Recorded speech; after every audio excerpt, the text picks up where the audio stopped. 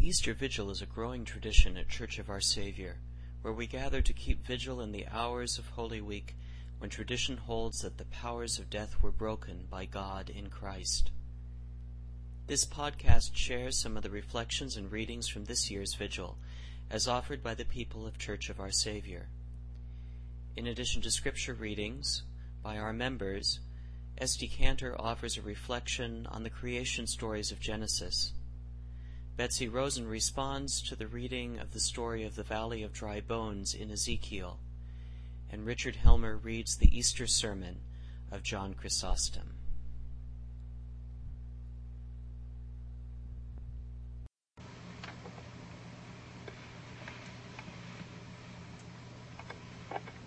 On this Easter even, we read the beautiful story of the creation, the very first story in the Bible. And creation bursts out of the void, just as Christ bursts out of the tomb. Chaos turns to order, darkness to light, and death to life. And just as Jesus loved the disciples, God pauses after every great work of creation, sees it, and says, "It is good." Well, we have all just survived the darkness and chaos of Lent, some more nobly than others, I think. A good friend of mine who should know better confided to me, "Well, I've just flunked Lent." She might not be the only person who feels that way. In our dark Lenten wilderness, we move through chaos and darkness. We look deeply at our lives and our addictions, and we await with impatience the order and brightness, the light and the life. And we may be tempted to forget that even this dark Lenten journey is part of creation, is creative, and is good. All during creation, as we have heard, God pauses between bursts of creativity. He takes tiny little Sabbaths, and then he says, "Yes, it is good." And maybe we can model some of our own creativity along these lines. God did not exhaust and extinguish all his energy, that wonderful energy that birthed creation. God took little Sabbaths. God appreciated the wonder of what was created. God went from one thing to another, not obsessing over the fishes or the birds not being perfect enough. God saw it all and said it was good. God might even have meant good enough. Well, God just keeps on creating until the seventh day when God rests. Then he takes the big Sabbath. He pauses, he looks. God adores, God rejoices in the beauty of creation. God beholds it all and says it is good. Now, this is the very first Sabbath in the whole of the Bible. And perhaps we could model our Sabbaths after this as well. On this very first Sabbath, there seems to be no restrictions as to what God can and cannot do on the Sabbath. He probably could and maybe did dance or sing or play, or possibly turn on an electrical appliance or kindle a fire, drive an automobile. God probably could have created something else, as it looks like he did in the next chapter. But I imagine that God did not do these things. I imagine that after the pleasure of all that creation, God sat back, God savored the work, savored all of creation, reveled in the beauty, and as any satisfied artist would do, probably murmured over and over again, "It really is good."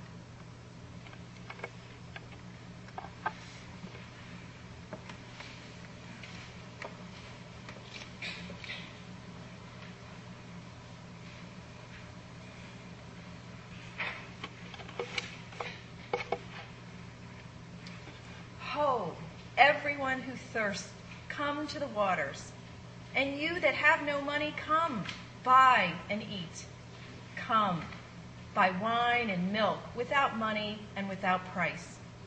Why do you spend your money for that which is not bread, and your labor for that which does not satisfy?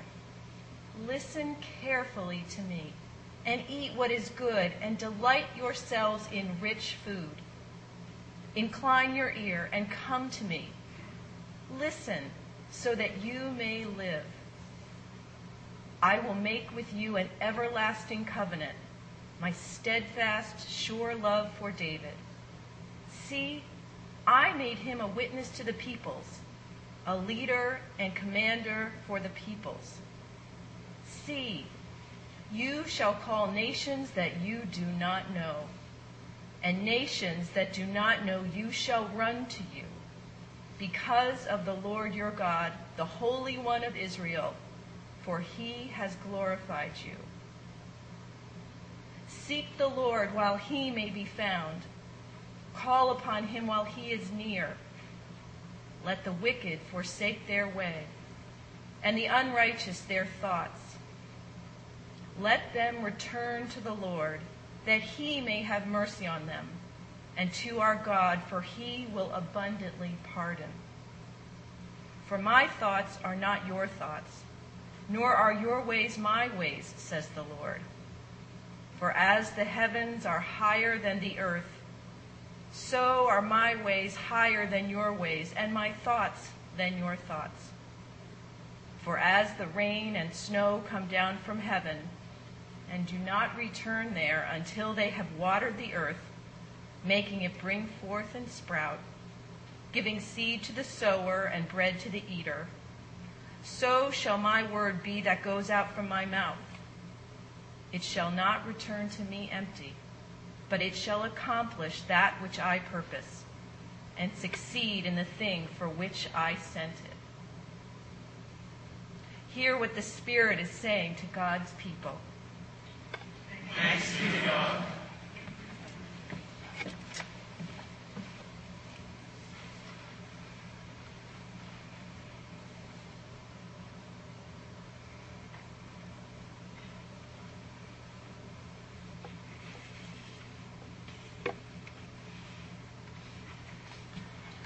Does not wisdom call, and does not understanding raise her voice? On the heights beside the way, at the crossroads she takes her stand. Beside the gates in front of the town, at the entrance of the portals she cries out, "To you, O people, I call, and my cry is to all that live. O simple ones, learn prudence, acquire intelligence, you who lack it. Hear, for I will speak noble things, and from my lips will come what is right. For my mouth will utter truth. Wickedness is an abomination to my lips. All the words of my mouth are righteous. There is nothing twisted or crooked in them. My fruit is better than gold, even fine gold, and my yield than choice silver. I walk in the way of righteousness, along the paths of justice, endowing with wealth those who love me, and filling their treasures. To those without sense she comes, "Come eat of my bread, and drink of the wine I have mixed. Lay aside immaturity, and live, and walk in the way of insight." Hear what the Spirit is saying to God's people. Thanks be to God.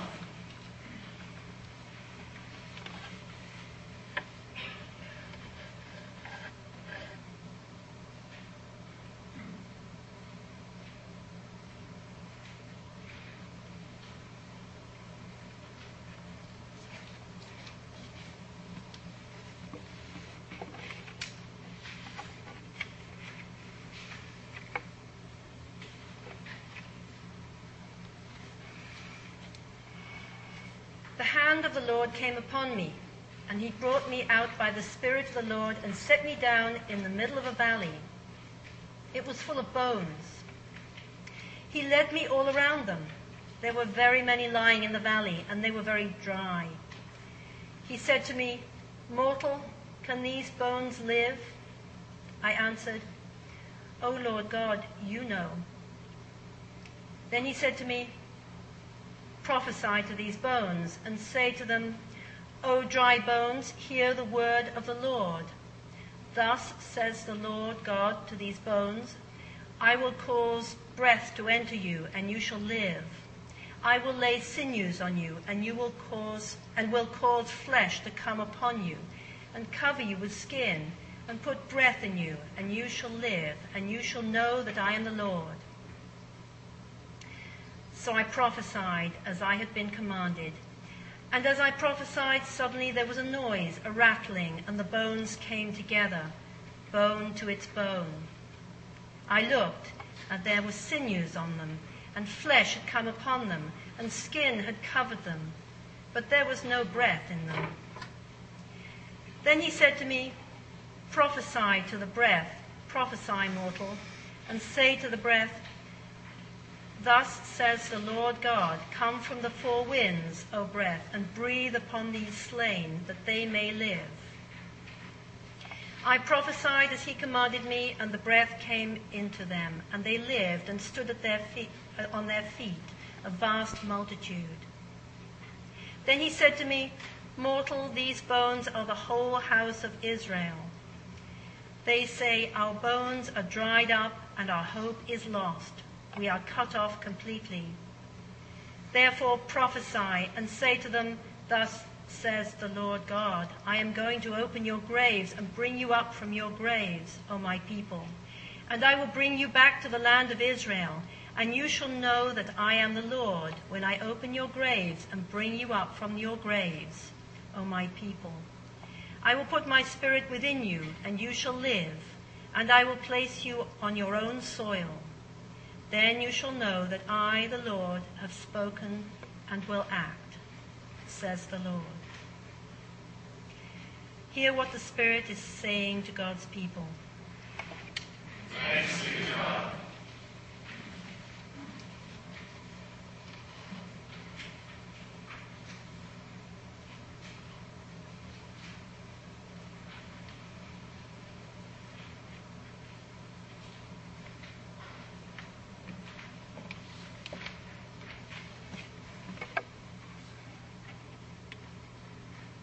The children of Israel have been captive in Babylon for more than a generation. Though some have fallen away from honoring the God they used to worship in the temple at Jerusalem, there is in many more hearts a sense of spiritual dryness and a deep longing for home. Yet it is out of this dryness and longing that God promises new life. I grew up in the northwest corner of Louisiana, which is a beautiful place, particularly at about this time of year, with the dogwoods and azaleas in bloom, very much like here. But the place that feels like home to me, the place when I go there and stand on the earth, it feels like there are roots growing from the bottoms of my feet, is the Mississippi Delta, where my father was born and where I passed the summers of my childhood. Is it beautiful? It's not unlike the Sacramento Delta, flat, stretching off as far as the eye can see, with only the occasional grove of pecan trees rising above the cotton fields. But when I long for home, that's what I long for. This is the feeling the prophet Ezekiel must have evoked as he described his vision to the Israelites languishing in a far country, feeling disconnected from how they once knew themselves. That feeling of being lost to, or at least away from, our true home, our true selves. It's a feeling that can come upon any of us, from the monk in his cell to the ordinary Christian like you and me, gazing out the window, there comes a time in the middle of the most ordinary stretch of days when everything we have always done to bring ourselves into the presence of God, to make ourselves available to the Spirit, doesn't work anymore.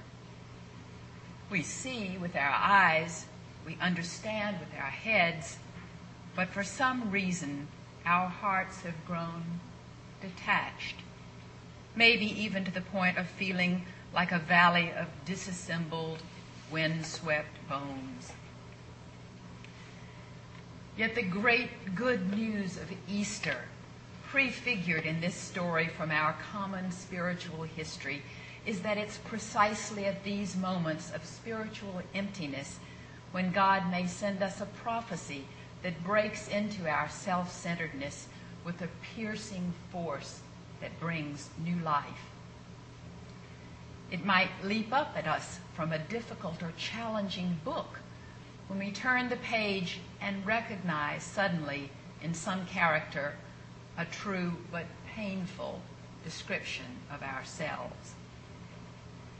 It could be in the action of a child needing our attention and love, but to whom, for reasons unknown, our hearts have momentarily grown cold. Then again, it could be the face of hunger and desperation that we see night after night on the evening news, part of the world's great need that we have turned away from, through compassion fatigue, perhaps, but at the cost, we know, of our deepest, most human values. And we think, why do I not feel what I used to feel?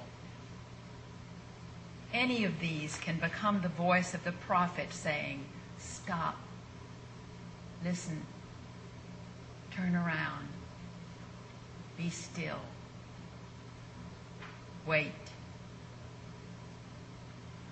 And as we wait, knowing through our previous experience of God's faithfulness that help is on its way, the Spirit is miraculously breathed into us again, and new life enters our bodies, bone upon bone, sinew and flesh, until our deepest selves are born again.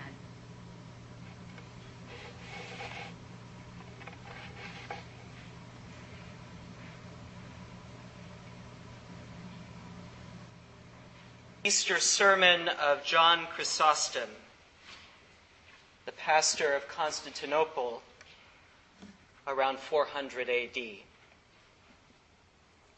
Is there anyone who is a devout lover of God? Let them enjoy this beautiful, bright festival. Is there anyone who is a grateful servant? Let them rejoice and enter into the joy of their Lord. Are there any weary with fasting? Let them now receive their wages. If any have toiled from the first hour, let them receive their due reward. If any have come after the third hour, let him with gratitude join the feast. And he that arrived after the 6th hour, let him not doubt, for he too shall sustain no loss. And if any delayed until the 9th hour, let him not hesitate, but let him come too. And he who arrived only at the 11th hour, let him not be afraid by reason of his delay. For the Lord is gracious, and receives the last even as the first. He gives rest to him that comes at the 11th hour, as well as to him that toiled from the first. To this one he gives, and upon another he bestows. He accepts the works as he greets the endeavor.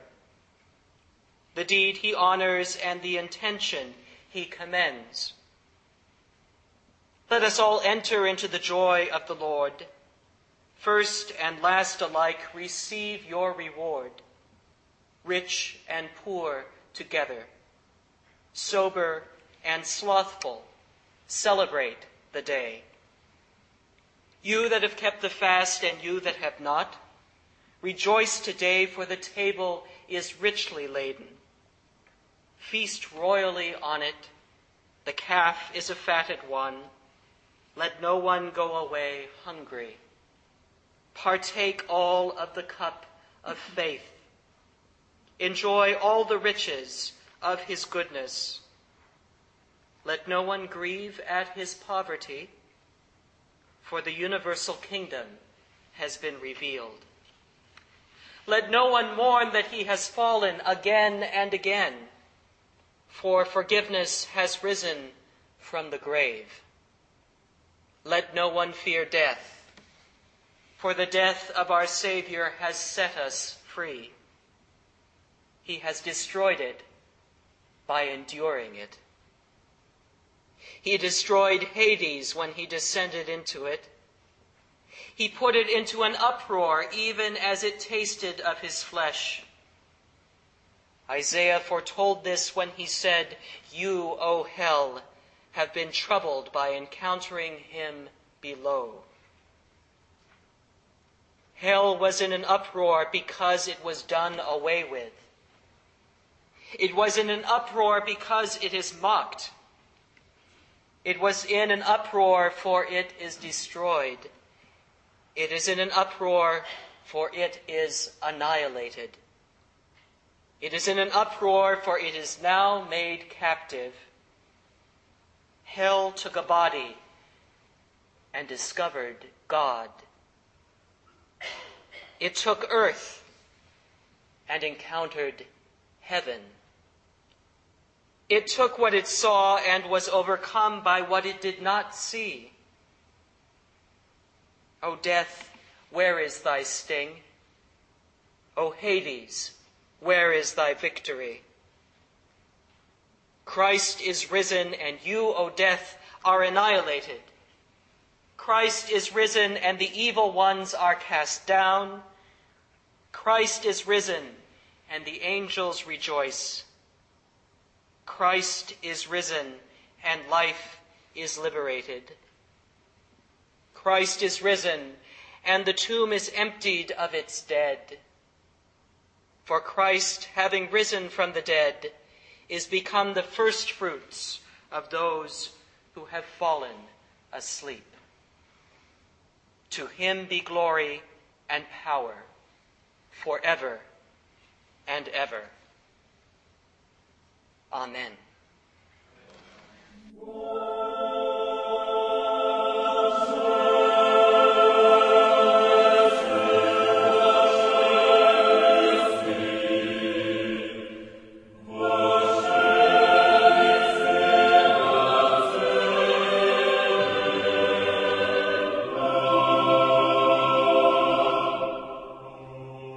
Thank you for listening to the Sermon Podcast from the Episcopal Church of Our Savior, Mill Valley, California.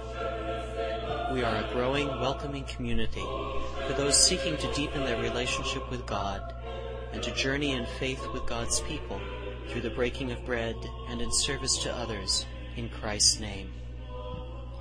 You can reach us by phone at 415-388-1907 or visit us online at oursaviormv.org. That's OURSAVIOURMV for Mill Valley.org. We wish you God's peace, and we hope to be able to greet you in person very soon.